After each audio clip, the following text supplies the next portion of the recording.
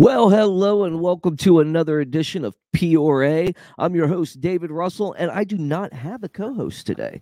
Well, at least not yet. Maybe one will come by later. But I got my guests, and sometimes that's just all you need, right?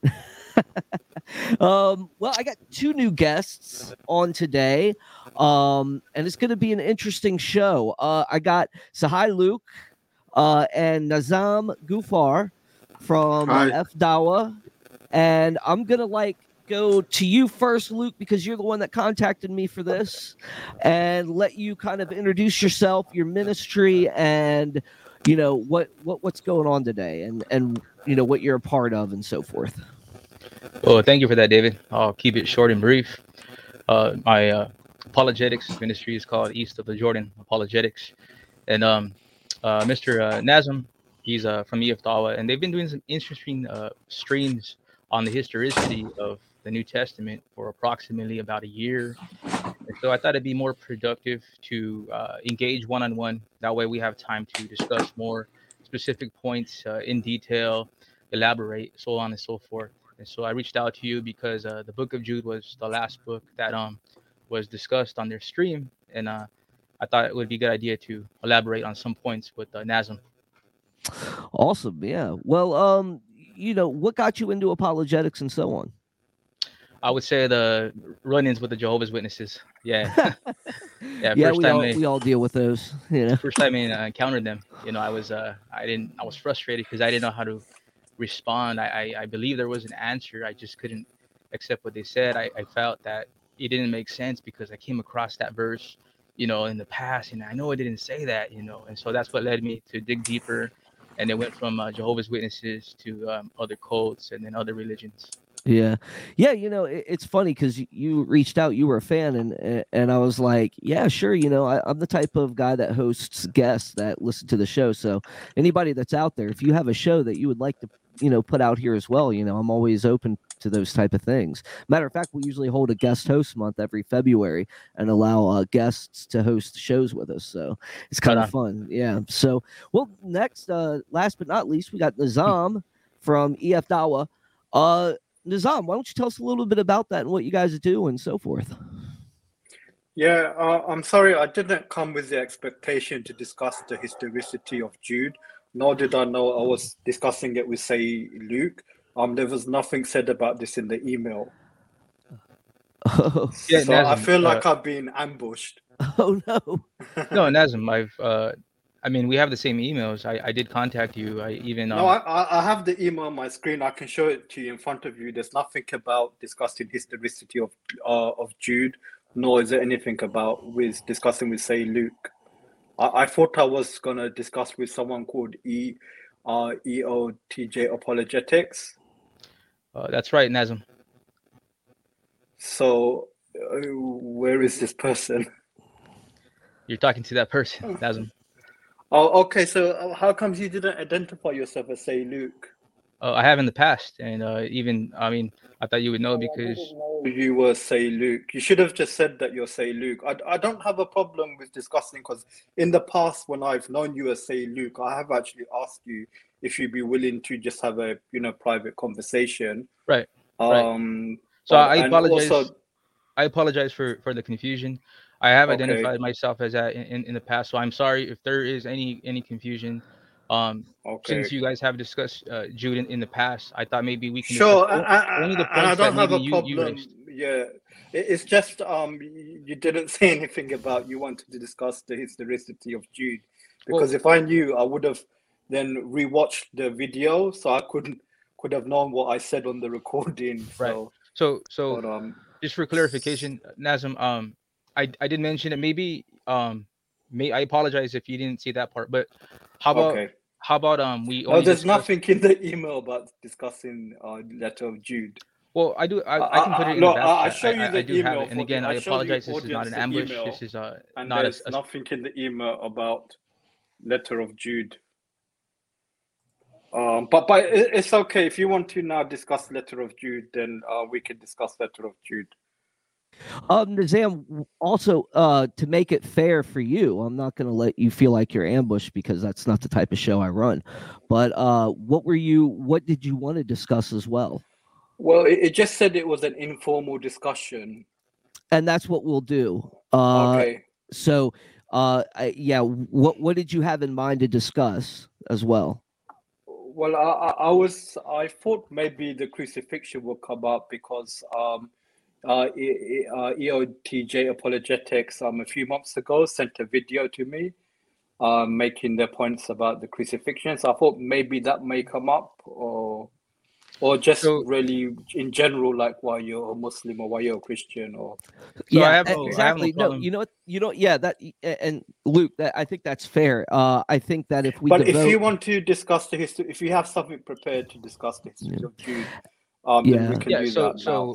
And I think that's good, because if just to be fair, we can discuss both in this hour that we have with each other, and we can discuss both to make it fair, since things weren't hashed out fully in the email, and no one's you're not really prepared. I'm not about to like throw somebody that's unprepared in any type of discussion, and I'll moderate, and I'm pretty much out of it. It's your guys' conversation, so that's what we do here at PRA. Let me put this forth and then see how you guys decide. I have no problem speaking of the crucifixion. However, I wouldn't want the stream to be intermingled where some people come and they listen to part of Jude, part of the crucifixion. I'd rather dedicate. Since I'd rather it's been advertised. Right, and so I'd rather just dedicate. But I would also mention this, Nazim. This is not a setup, and I understand maybe you weren't unprepared because of miscommunication. So I apologize for that. How about I bring up maybe just a handful of points that you've mentioned, and then if you can't recall exactly, I can remind you what you said, and then we can just conversate on those points, if that's okay. I also Luke, but I also do think it's fair that you guys after you do that portion, since there's no real like huge preparation done, that we could also maybe transition to some of those other things of why you guys are, some things that Nizam would like to mention too. It's up to you guys. Maybe we can discuss it in the future then. I mean, it's either or, whatever you guys feel fair about. I don't want anybody to feel unfair as well. But yeah, Nizam, I mean, why don't you tell us a little bit about what you do at EF Dawa and stuff, so we can get to know you a little bit. Sure, we're a big family here. Yeah, I can see. Officially, I'm not really formally affiliated with EF Dawa, but I'm invited onto the platform as a guest. And I've been doing this historicity stream with them for just over a year and a half. And we started out originally discussing the historicity of the four Gospels. And then we moved on to the Pauline corpus. And we're actually just now coming towards the end, in which we'll be covering the Book of Revelations, possibly this Sunday. So I've been doing that for about, as I said, just over a year and a half, and I've learned so much from it, just my own personal education from it. And over the time, I met Say Luke, but I think I was already familiar with Say Luke from some of the other online discussions or debates taking place on YouTube and on Twitter as well. But yeah, I've been interested in comparative religions for a very long time, and I got started really about the time when a Christian friend of mine, he's started to attend the church, and I was going to the mosque, and we would get involved in religious debates, and from there that kind of sparked my interest, and I began to study Christianity more, and why I believed in Islam. And from there, I just became very interested in Islam and Christianity, and in the Muslim Christian online community. Awesome. Well, that's really cool, man. So what we're gonna do, like you said, have just an informal dialogue, and I'll push it in certain directions if I think that we've beaten the dead horse long enough, or whatever, Right. But this is your guys' conversation, and I leave it up to you guys to, discuss what you want to discuss. Sure. I know Luke does affirm the historicity of the book that he wanted to talk about, so I'll let him take it away on that, and then if you guys have any issues with that and how you want to run it, that you guys can work that out, and like I said, I'm I'm all for a fair conversation. If I think there's anything nefarious, I'll jump in as well. So, Uh, but so I'm pretty sure everything's cool. right. Thank you, David. I appreciate that, and thank you again, Asm. And again, I apologize for any miscommunication. Um, one of the things I thought maybe would be a good point to start off with so far would be the mention of Jude not being able to write in Greek. You mentioned in the first stream that given what we know about first century Palestine, the background, certain people being peasants, that it's unlikely that a person such as Jude or maybe a fisherman or any of Jesus's disciples would have been capable of writing in Greek. Do you recall? Yes, now it's slowly coming back to me. Yep. Okay, right on.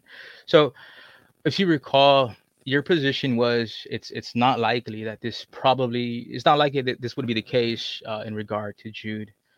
And so, in response to that, I would ask for you if you would just kindly consider two things.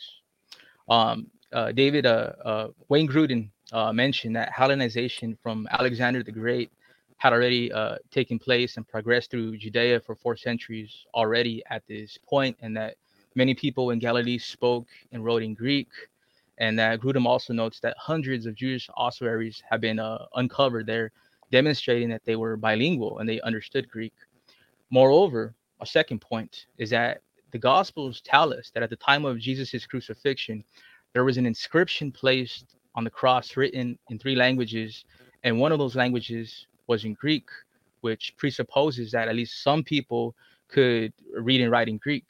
So, in consideration of these 2 points to this information, wouldn't it have been at least possible for Jude to develop his ability to read and write in Greek, given what we know, and given the fact that he's writing 30 to 50 years later, which would mean he would have had 30 to 50 years to at least develop his literacy in the Greek language?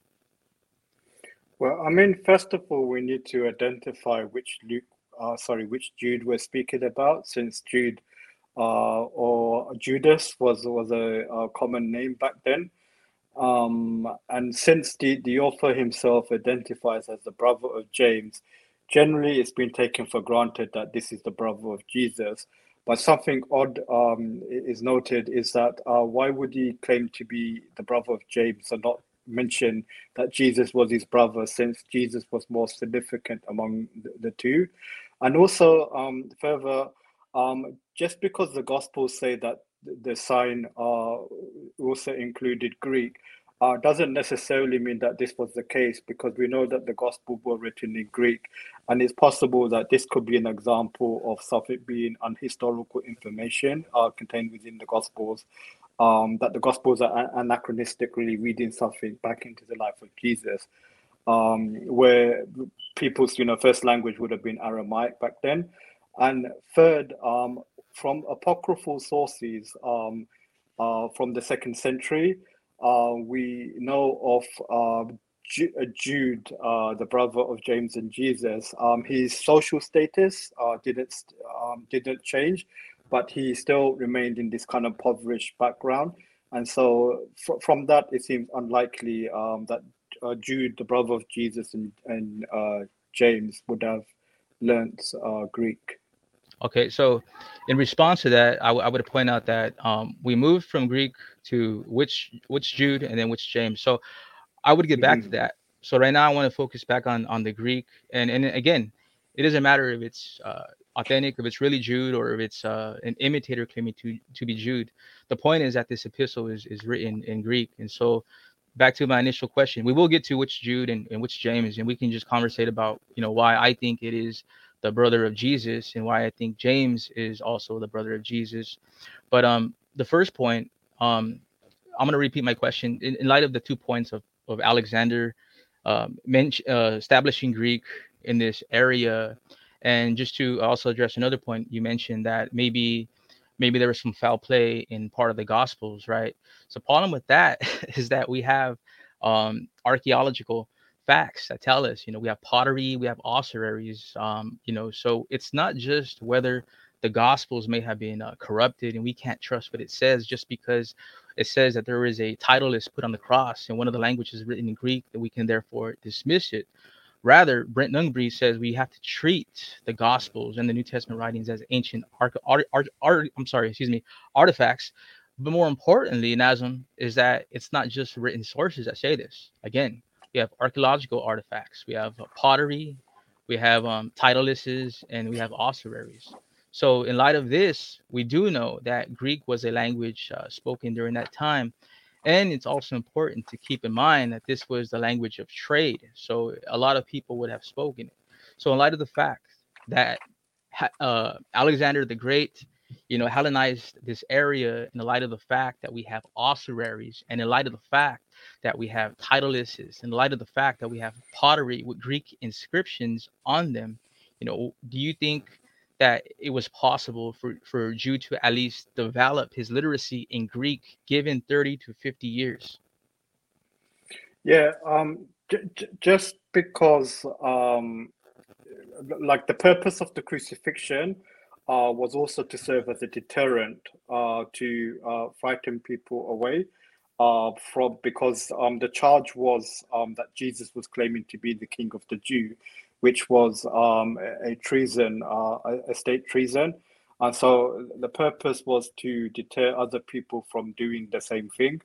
So and since But if it's written in Greek, doesn't that presuppose at least some people can read the sign, and which therefore they can read and write in Greek? At least some people. Only for the benefit of diaspora Jews, those Jews that were living outside of Palestine. But if this was something that was done in Jerusalem, then Jerusalem, the native language would have been Aramaic. So it's possible that this could be another example of something being unhistorical, especially since the Gospels were not written in Jerusalem but were written outside of Jerusalem, and it's possible that they could have somehow assumed some Greek custom cultures and read that back into Palestinian Jewish lifestyle. With regards to Judas, or the brother of Jesus, is it possible that he could have taught himself or learned Greek from somewhere? Yes, it is possible, but just because something's possible doesn't mean it's likely or probable. Right. So do you grant that it was at least a possibility that Yes, of Jude course. could have? Okay. Okay. Now I want to address one more point, and then we can get into Jude and James.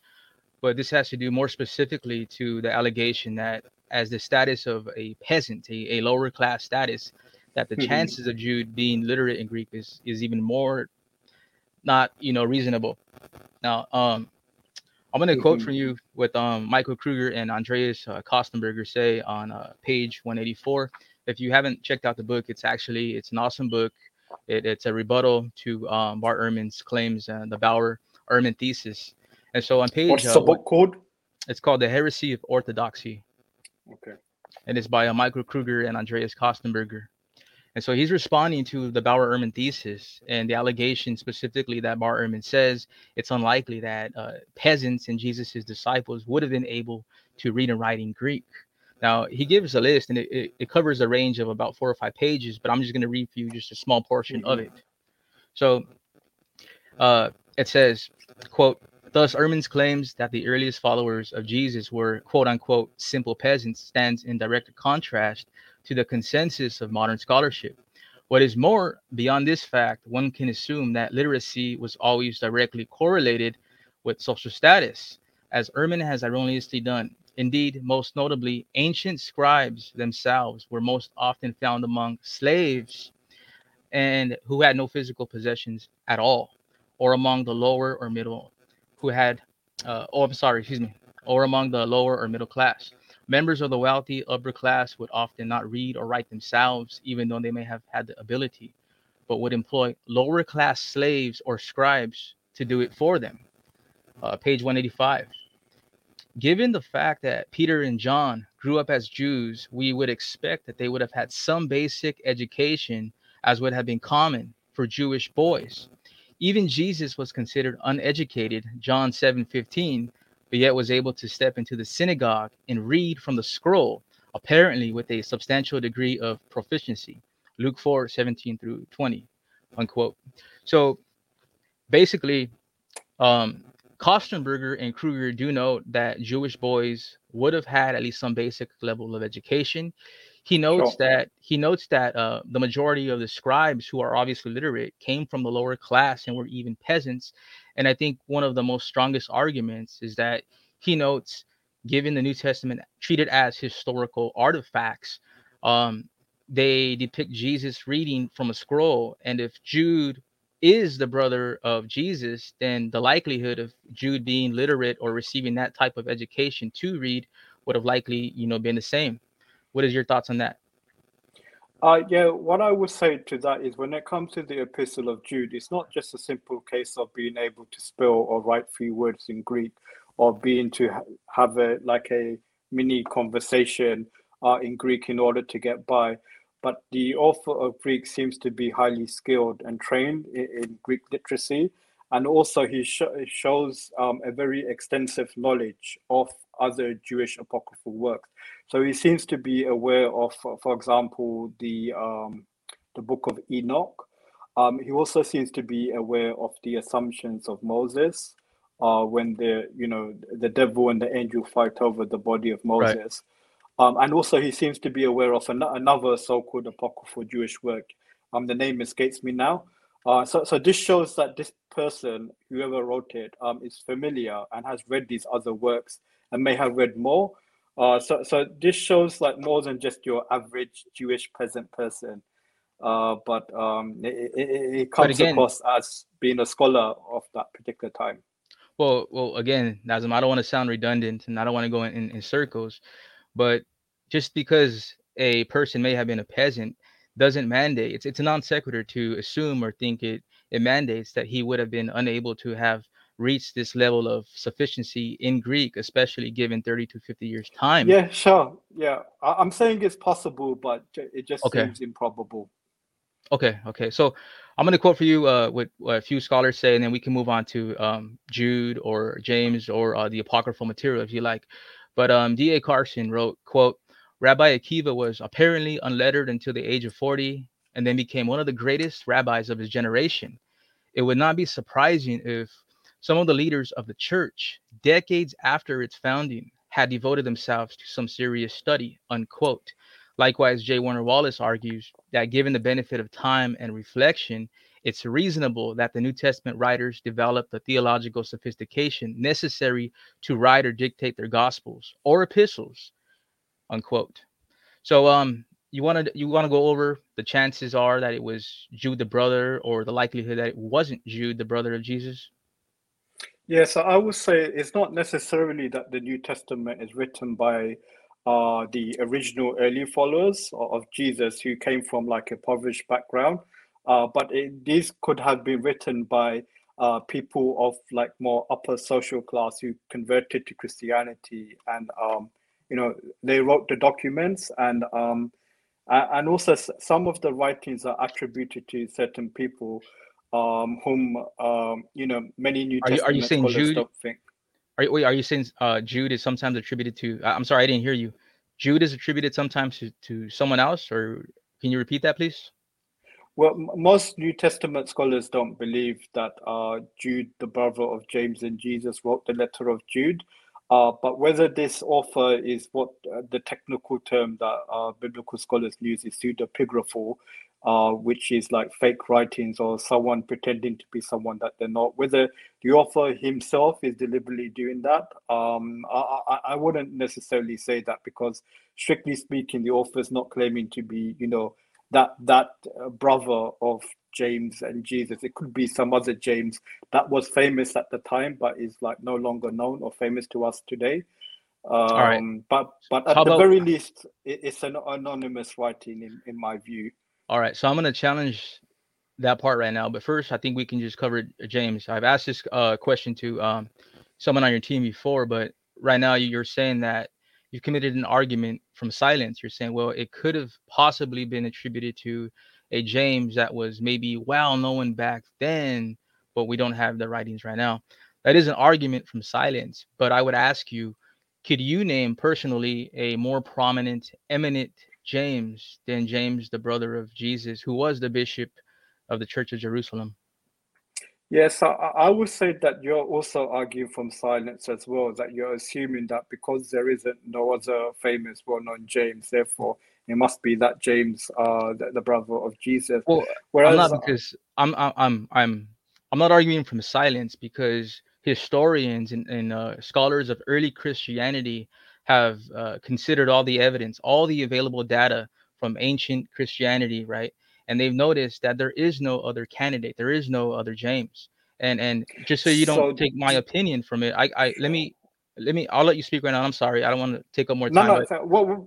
let me quote for you real quick what Bauckham says on page 6 of his commentary. He says, quote, the second phrase which distinguishes this Judas from others of the same name does so by mentioning his relationship to the only man in the primitive church who could be called simply, quote unquote, James, with no risk of ambiguity, unquote. So many scholars, right? I can't name more than three right now that would say no, it wasn't this James.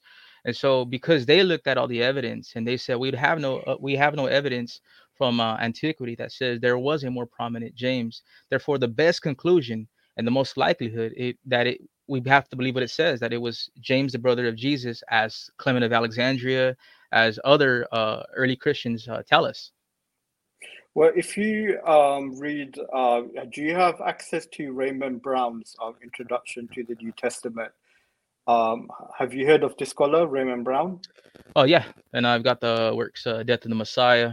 So I've Okay, heard of Raymond cool. Brown, of Yeah, it's a course. very good book. Yeah. So here's another like a famous book, which is probably after his commentary to John's Gospel is probably his most famous work, is which is basically his introduction to the New Testament. Right. And in the new in that particular book, he goes by each of the books, and he gives the scholarly discussion, and also what is the percentage or the consensus among scholars as regards to the authorship. So when it comes to the letter of Jude, I believe the majority of New Testament scholars would regard it as being anonymous author. So it is by a Jude, but we just don't know which particular Jude, even though traditionally it was linked to the brother of Jesus and James. Right. Okay. So thank We you. can Right. agree So to disagree. traditionally, so real quick. So I'm gonna go to Jude now, and I'm gonna give my opinion. But so you recognize traditionally it is Yeah, linked the James, who's the brother of Jesus, and then and as I James. mentioned Yeah. right now, um, so just to be real brief, right now you can't think of or recall, or you haven't heard of another James other than this James who's more prominent so far. Is that the case, Um. or do you know of one that's more prominent? No. Okay.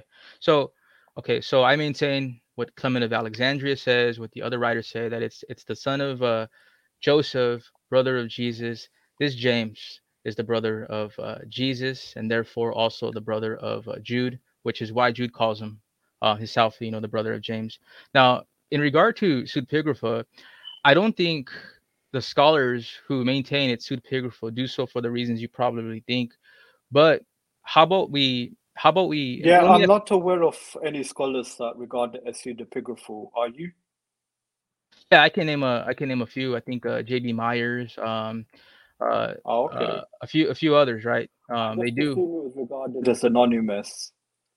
Yeah, well, some consider it pseudepigraphal, but they do so because they claim that Interesting. there's internal evidence that may suggest, it's theoretical, it may suggest that Jude is writing late, and therefore it can't be written from the actual brother of Jesus, and therefore that's what they base their conclusion on, right? But they don't base it on any external evidence. So um, so we can get to the other points. You can just tell me yes or no, and just let me know your Okay. thoughts right here.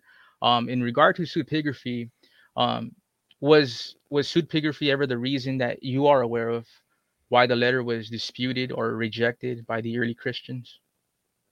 Not as far as I can recall. Okay, so I would tell you that Eusebius did rank it among the disputed books, but he did so because of its paucity. He tells us not many of the ancients quoted from it, so that was the reason. To be honest, you're actually reminding me now. I think it was due to because it's cited from apocryphal works, which is why, some of the early church were reluctant to accept it into the canon.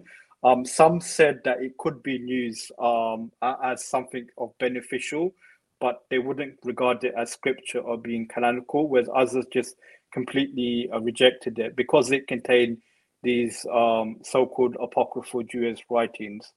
Right. So okay. So the question is, why was it disputed or rejected? The follow up is that because it was pseudepigraphal? And so Eusebius ranked it as a disputed book, but not a rejected book, and he did so because of its paucity. Right.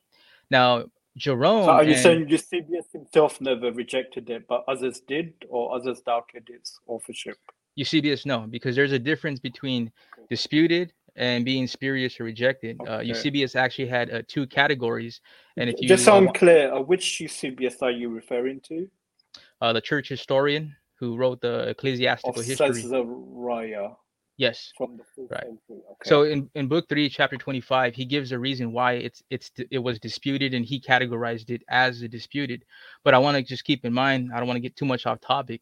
He had two different okay. categories, and being a disputed book wasn't a bad thing. He was just letting you know that this book is disputed, but he also ends on a good note. He says it's still read publicly in many of the churches. Now I know you just mentioned right now that some thought you can benefit from it, so they may have read it for that reason. But going back to your other reason, another reason why it was disputed was because, as Jerome tells us in Lives of Illustrious Men, and Didymus also tells us, they tell us that it was disputed and rejected precisely because Jude included apocryphal material.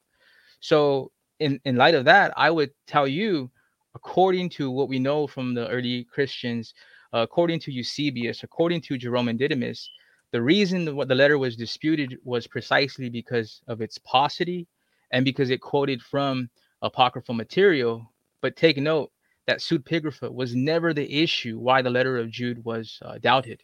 Would you agree with that? I don't think I never said that. Okay, but would you agree with that? Yes. Yeah. Okay. To the best of my knowledge, yeah. Okay. Now, to follow up with that, I would say, can you think of another person other than Jude, whether authentic or pseudepigraphal, anyone other than Jude that the Christians attributed to the letter to? Not from the top of my head. No, sorry. Okay. Okay. So yeah, I would just inform you that all the Christians, they've attributed it to a specific Jude, and it was Jude, the son of Joseph, brother of Jesus and James. Now, real quick, Nazim, how about we just quickly go over the possibility that it could have been a different Jude, someone other than the brother of Jesus? How about we just take a look and just see if we can, through the process of elimination, say he's unlikely, he's unlikely, he's unlikely. That way we can establish more of a common ground of why why I think it's the specific Jude who is the brother of Jesus and James and the son of Joseph. Sounds like a good idea. Yeah. Okay. So there is Jude's mentioned in the genealogies in Matthew and Luke. However, they come hundreds of years before Mary and Joseph even enter the scene. So wouldn't you agree that they would have been long dead and therefore they're not even possible candidates? Okay. Now, Judas Iscariot, he committed suicide in the 3rd decade. And as you know, many scholars give the date range to this epistle, ranging from the 60s all the way to the 90s. So would you agree that he died way too early to even be a possible candidate, Judas Iscariot? Yes, if you accept that Judas died. Because, okay. To me, it's not clear exactly from history as to what exactly happened to Judas in the end. Right. So what happened to him is he committed suicide, and when you put two and two together, you consider Matthew 27 and you consider Acts chapter 1. We are told he hung himself and that he fell, and therefore his insides busted. If you actually look, I can't think of the valley. Well, one of them says he committed suicide. Another one said he tripped and fell, into the ditch that he bought. Papias, you're referring to Papias, and Papias uses exaggerated language and Jewish idioms to describe Acts. I was thinking of the book of Acts. So the book of Acts doesn't say he committed suicide. Right. Well, that's an inference when he went to go and hang himself, right? And then when the book of Acts, says that's what happened. We do know that there is a valley there, and there's in that valley, I can't recall the name of it. There is a cliff, and him going to hang himself in the book of Acts. All right. Well, be that as it In may, Matthew, he does that. Like in Matthew, he throws away, right, the money that he got, and right, out of guilt, he goes and commits suicide. right. Be that as it may, I actually don't want to get So sidetracked from maybe the the focus. Epistle of Jude may have been written by Judas, because there's another Do gospel you? known as the Gospel of Judas, which But is obviously an apocryphal gospel. right, But in that gospel, Judas seems to be portrayed in a more positive light as a friend of Jesus, if I'm not mistaken. right. But just So for maybe Judas did write the letter of Jude, right. But or can maybe you not tell me? exactly. Do you know the date that scholars attribute that the Gospel of Judas was written? From I think it's the 2nd century, is it? That's right. Yep, 2nd century. So it's extremely unlikely, and it's deemed Sure, but it does pseudepigraphal. contain traditions about Judas, and I agree. Judas didn't write the Gospel of Judas, but it does contain traditions about Judas that do show him in a different light to the one that he is in the New Testament. Of course, many pseudepigraphal works, as many, even though they contain heresy and unorthodox teaching, they do contain some truth and they do contain some accurate parts. But not to get off topic. So you would agree Judas Iscariot is unlikely to be the writer of the letter. Is that correct? Yeah. Okay. I guess it would be for the same reasons as to why I don't think the Judas, the brother of Jesus, wrote it as well. Okay. So there is a Jude Although mention it. we said it's possible, so Right. I Well, just thought it's not likely. okay. So do you think that Judas Iscariot didn't die in at the time of the crucifixion? I'm agnostic as to what happened to him. Right. Because Well, according to the New clear. Testament, But of course, he's now dead. right. So just for clarification, because I want to be able to say you and I can agree that we can rule him out as an unlikely candidate as the author. So according to the New Testament, process, we can just eliminate him. Okay, but here's the reason why we're not just dismissing him just for the sake of it, is because the New Testament writings tell us that he died, and even according to the Muslim view, the Islamic tradition tells us at least one of the candidates. I know there's others, but that Jesus was replaced with Judas, and then I know some friends tell us. So either way, so we have 3 different stories as to what happened to Judas. So that's why I say I'm agnostic with regards to his demise. Right. Well, the point is Nazim, whether you take your Islamic view of Judas being I wouldn't replaced, say it's Islamic, but okay. I would say it's a Muslim interpretation. One Muslim interpretation out of several. Okay, even if you take that one, or if you take the New Testament teaching, either one tells us that Jesus died around that Judas died around. I do believe Jesus died at the crucifixion too, but that Judas died at the time of the crucifixion. So would you agree that either way you look at it, we can eliminate him because it's very unlikely that dead men write letters? Yeah. Okay, now there is a Jude mentioned in Acts 9 and Acts 15, but they're only mentioned once in that place. They're never mentioned again. We don't know anything about them. The Jude in Acts 15, all we know is he was also called Barsabas and was considered a prophet. None of the church fathers mention them or attribute them as being brothers of Jesus or James, and never as the author of a letter of a short epistle. So would you agree that it's unlikely that they would be the author of the letter, considering that? Well, I mean, just because they're mentioned once doesn't mean that they weren't someone important or authoritative in the early church. Right. So just because they're mentioned once, you're correct. Just because they're mentioned once doesn't mean that they're not a possibility. But that's why we're considering, if you weigh the evidence based on probability, they possibly could have been the author. But when you compare that, since we don't know anything about him, when you weigh that against the evidence of another Jude, who we have multiple lines of evidence telling us he was the son of Joseph, he was the brother of Jesus, he was the brother of James, and he actually authored the epistle, which one weighs more? Obviously, it would be the one with multiple lines of evidence, right? And so on the basis of probability, isn't it more probable, or I should say, isn't it less probable that he would be the author of the letter in comparison to another Jude who has way more evidence and attestation telling us that he did author it? Wouldn't you agree with that? Sure. Okay. Okay. Now, we have two more candidates. And I think you're aware of these two last candidates right now that we can weigh. And I actually do agree one actually is a good contender. But there is a Jude mentioned as the Bishop of Jerusalem. Are you aware of that? No. Okay. Well, there is a Jude mentioned in the list of bishops of Jerusalem.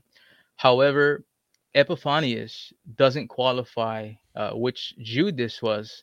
And commenting on that, W.G. Kumau says that equating the author of Jude with Bishop Jude, named in the Old Jerusalem list of bishops, runs aground the fact that we know nothing about him, whether he had a brother or not.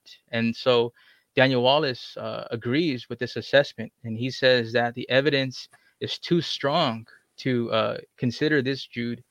And then on top of that, in that same list, there's actually a discrepancy.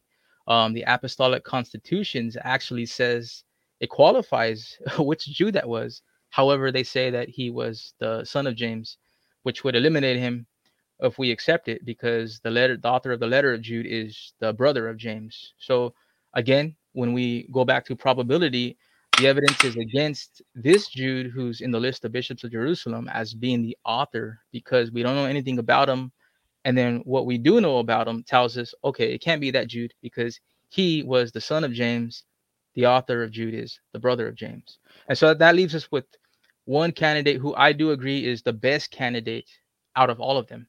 And I think you've heard this brought up with someone on one of your streams, but they think, and I agree, that the best candidate competing for the letter's authorship is one of the 12 apostles from Luke 6, the apostle Jude. You heard that argument? No. Okay. So they believe that, and I agree that the closest candidate we can get, it was either Judas, the brother of Jesus, or it was Judas the apostle who authored this letter. The problem, though, Nazim, and this is I'm going to echo the arguments of Michael Green and numerous other scholars. They tell us that it's very unlikely that Jude the apostle could be the author of the letter because he's called the son of James, whereas the author of the letter of Jude is the brother of James. And Michael Green argues additional point. He says that Judas the apostle could hardly be, the one from Luke chapter 6:16, because that Jude is an apostle. But in verse 17, the author of Jude expressly dissociates himself from the apostles. And so on this basis, I think that he's less likely to be the author in comparison to all the other evidence, which tells us the specific Jude, who's the son of Joseph, brother in Jesus and James, is the author. That Jude wrote the short epistle. Well, this is the other thing as well. When the author of the letter of Jude, when he speaks about the apostles, he speaks about them as if they're like in the distant past. So he doesn't speak of like as if he's a contemporary to the apostles, whereas Jude, the brother of James, would have been. Okay, so on what basis do you conclude that Jude is speaking at a later time, and he's speaking about the apostles from the time in the past? On what basis do you draw that conclusion? Yeah, it was argued from the Greek by one of the books I looked at the time. So I am aware of this argument. I've looked at many sources, the commentaries, both for and against the authenticity of Jude. And there's two arguments that many put forth. One has to do with verse 3 in Jude, and one has to do with verse 17. And in those commentaries, those who did argue the same argument you're mentioning, that the apostles are mentioned all the way in the past, they do so based on the interpretation that Jude is writing at a later time, because the assumption is that he's referring to a time when all the apostles had already died. Is that along the same lines? Is that what you're referring to, possibly? It sounds like it. Okay.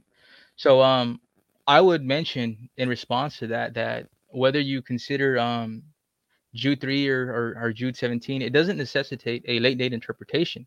Many scholars like Gordon Fee, they tell us that, for example, verse 3 mentions, remember the faith. And therefore, the conclusion of some scholars is that, hey, he's referring to a body, an entire body of tradition, which means the the Pauline corpus was already done, which means the canon may have been established, or the majority of it. Therefore, all the apostles died, because he's referring to an entire body of tradition. But Paul uses the same language for passing down or delivering the gospel message to the Corinthians, which we see in 1 Corinthians 12, 1 Corinthians 11, verse 2. And Bauckham also says that the word pistes, right, refers to the content of what is believed, not necessarily an entire body of scripture, right? So this usage can already be found in Paul, and most clearly in Galatians 1:23. The same word is used in the same context of preaching the faith. So pistes is equivalent to the gospel. So when we read, let's just say, verse 3 in Jude, it doesn't necessitate that it's suggesting a body of tradition that was passed down from one generation, which presupposes all the apostles had died. So yeah, well, as far as we know, the letters of Paul were not collected during his lifetime. But when Paul cites scripture, he's citing books that have been written before and prior to him, and that are like accepted as authoritative amongst Jews.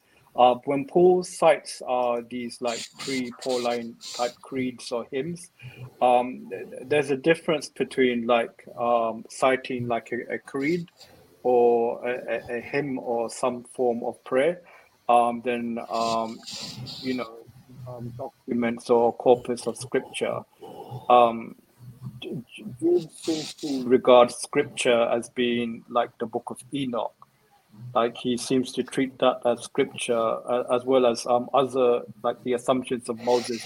He seems to regard that at the very least authoritative, if not even scripture. So to me, it does seem like my present view is that it was written by some anonymous, unknown Jude, who also happened to have a brother coincidentally named James. Okay, so how do you treat the overwhelming evidence from antiquity, which identify a specific Jude, son of Joseph, brother of Jesus and James, as the author of this short epistle? What has more evidence when you weigh it? That evidence that tells us, okay, it's this Jude, and they give the reasons why, and they name it, he's the son of Joseph, he's the brother of James and Jesus, compared to a theoretical position that maybe it was written by an anonymous Jude that we don't know about and we have no evidence about. When you weigh that on the scale of probability, which candidate is more likely to be the author? The one that you're, maybe presupposing right now, or the one that we can look at the evidence for?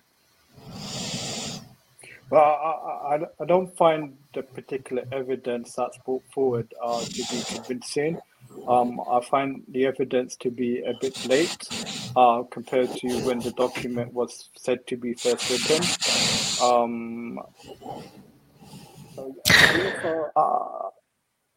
The last thing is, I find it odd that he should mention that he's the brother of James, but not mention that he's the brother of Jesus.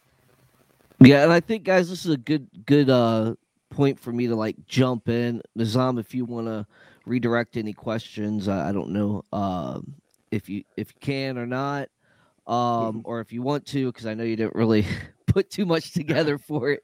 But if you want to take it in any direction, I'll let you jump in to do that. But I just also want to let people know that if you want to ask questions to either one about anything that you've heard so far or something else, I mean, you're more than welcome to. But go ahead and pick it up, guys. I mean, you guys have been doing great. I mean, we're getting close to an hour, so sure. I about wasn't another 10 expecting minutes. that we were able to. Yeah. And you guys did great. You're really cordial. Both of you have been really cordial to each other, and Sure. I haven't had to jump in much. I don't have a problem discussing with say Luke. Okay. Likewise, Nazim. Likewise, Nazim. All right. Well, I'll let you guys continue. I just wanted to give at least everybody an opportunity to throw a question or two out there before we wrap it up. We got about another 7 minutes or so. Say Luke, I don't like just because the letter of Jude, in my view, is by some unknown Jude. I don't like throw it out because I still feel that it does have some value because it tells us something about the history of the early church. Like from Jude, we note that there are like other Christians that he condemns as being like false Christians.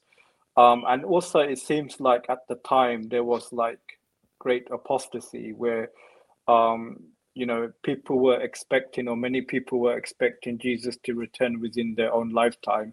And when that did not happen, many people seem to have left the faith, or people were using that as an argument to say, Christianity isn't true. So it seems that Jude was written within this subtext as a response, and especially his opponent seems to be like other Christians that he's condemning. Jude. Yeah. So Well, the reason why it's not so much a question, I just want to just make it clear that just because it's by some unknown author, it doesn't mean it doesn't have any historical value. I agree. Some anonymous writings are good. I mean, historians actually look at these because we don't dismiss everything as unvaluable. Historians actually treat apocryphal books and other books for evidence. It's from looking at these that we can gain a knowledge about certain individuals, certain practices that take place. So I'm in agreement with you 100%. Now, regarding certain persons, right? That's mentioned, right, in verse 4. You said, it's written maybe to Christians or maybe not, right? Well, we're uncertain. Jude does not indicate, who this group of individuals were. But I will remind you that Bauckham gives examples, and he points out that Jude is using the word tenes for the word certain persons. Jude is using that, and this word usually is found in other places in the New Testament, such as Romans 3:8 and 2 Corinthians 3:1, and it usually designates a group of people that are known to the letter's audience, even though they might not be known to us. And so Bauckham tells us that that word tenes in the New Testament in all these places designates a definite group of people well known to the readers. It's a common, and it's often used of opponents with the hint of disparagement. And so what we could ascertain, at least from this and looking from the body of the New Testament, is that the author, the certain persons may not have been known to us, but they were certainly known to Jude's original audience.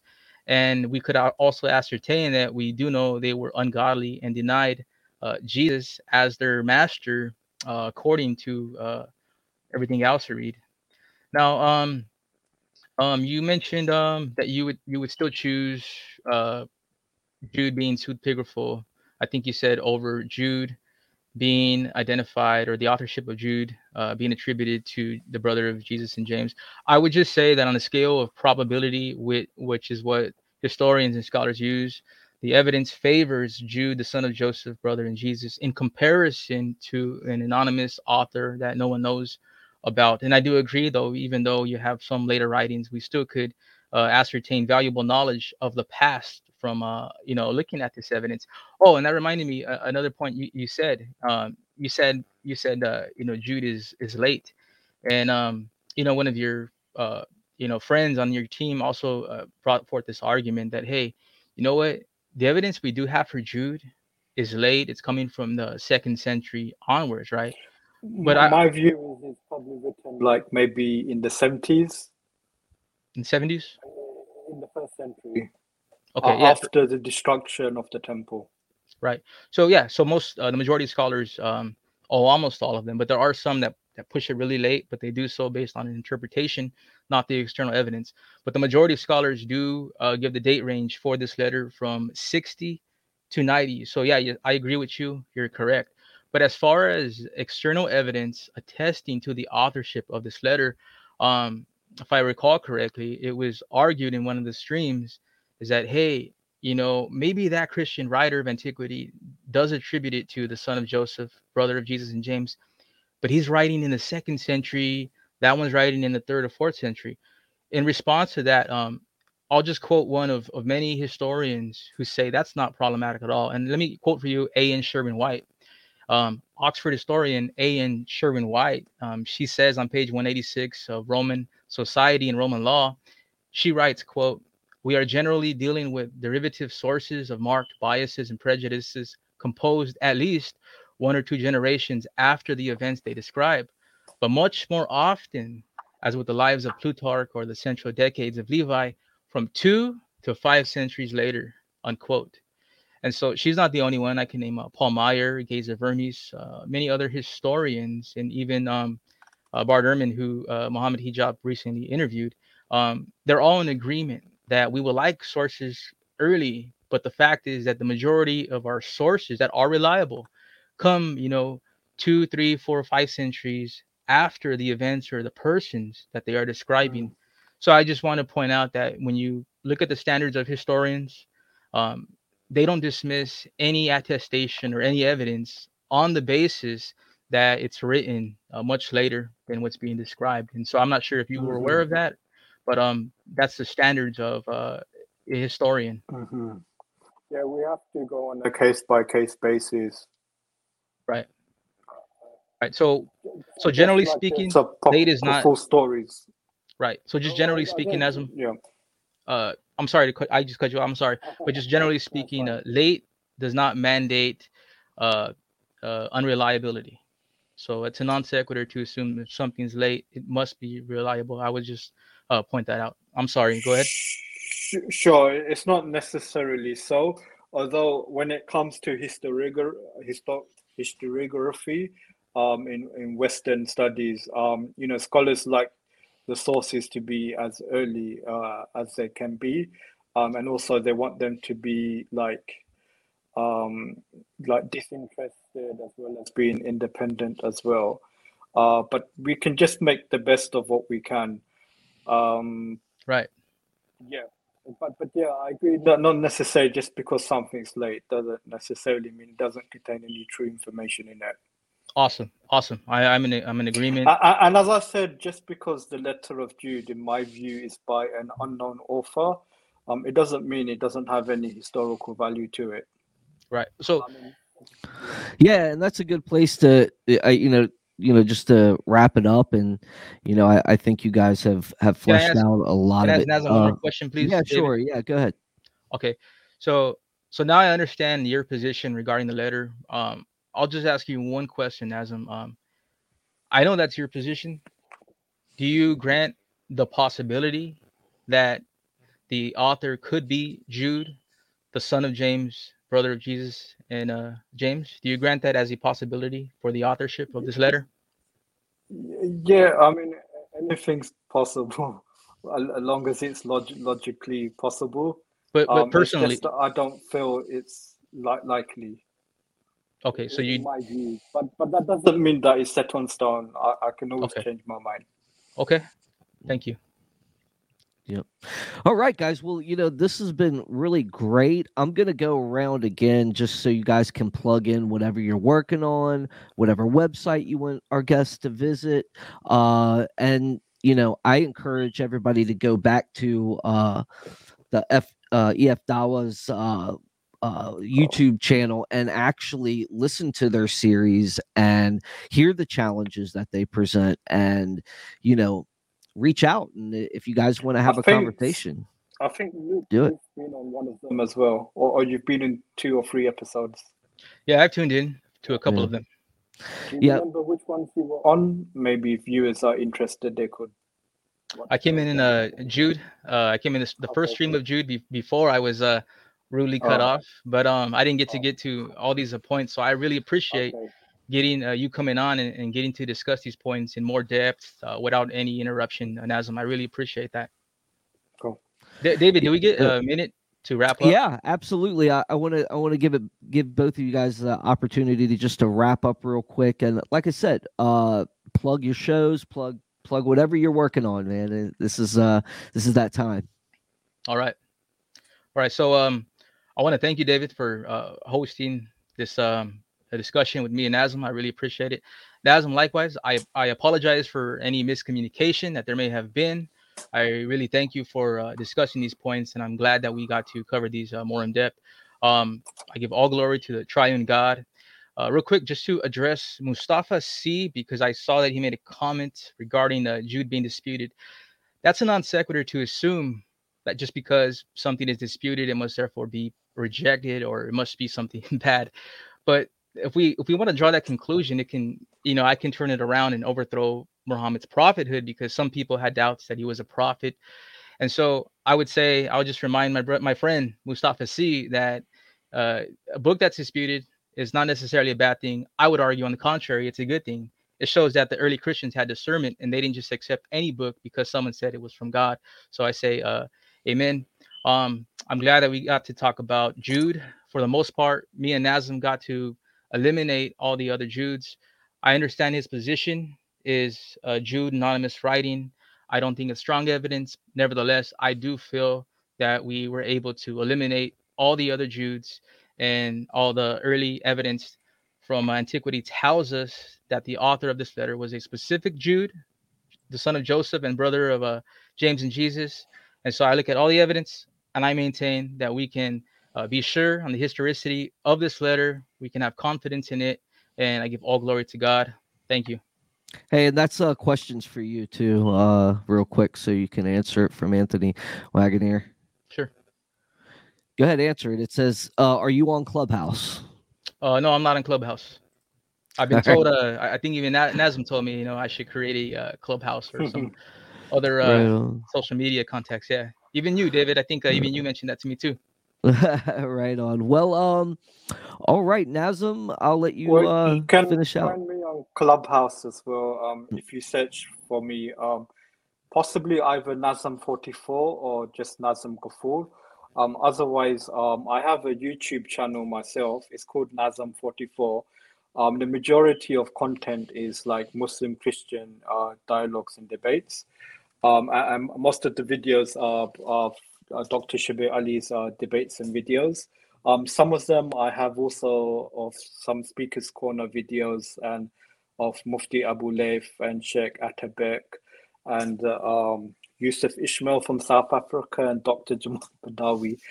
So I have quite a few content, and I originally started the channel all the way back in 2006, I believe, when YouTube came out a year before.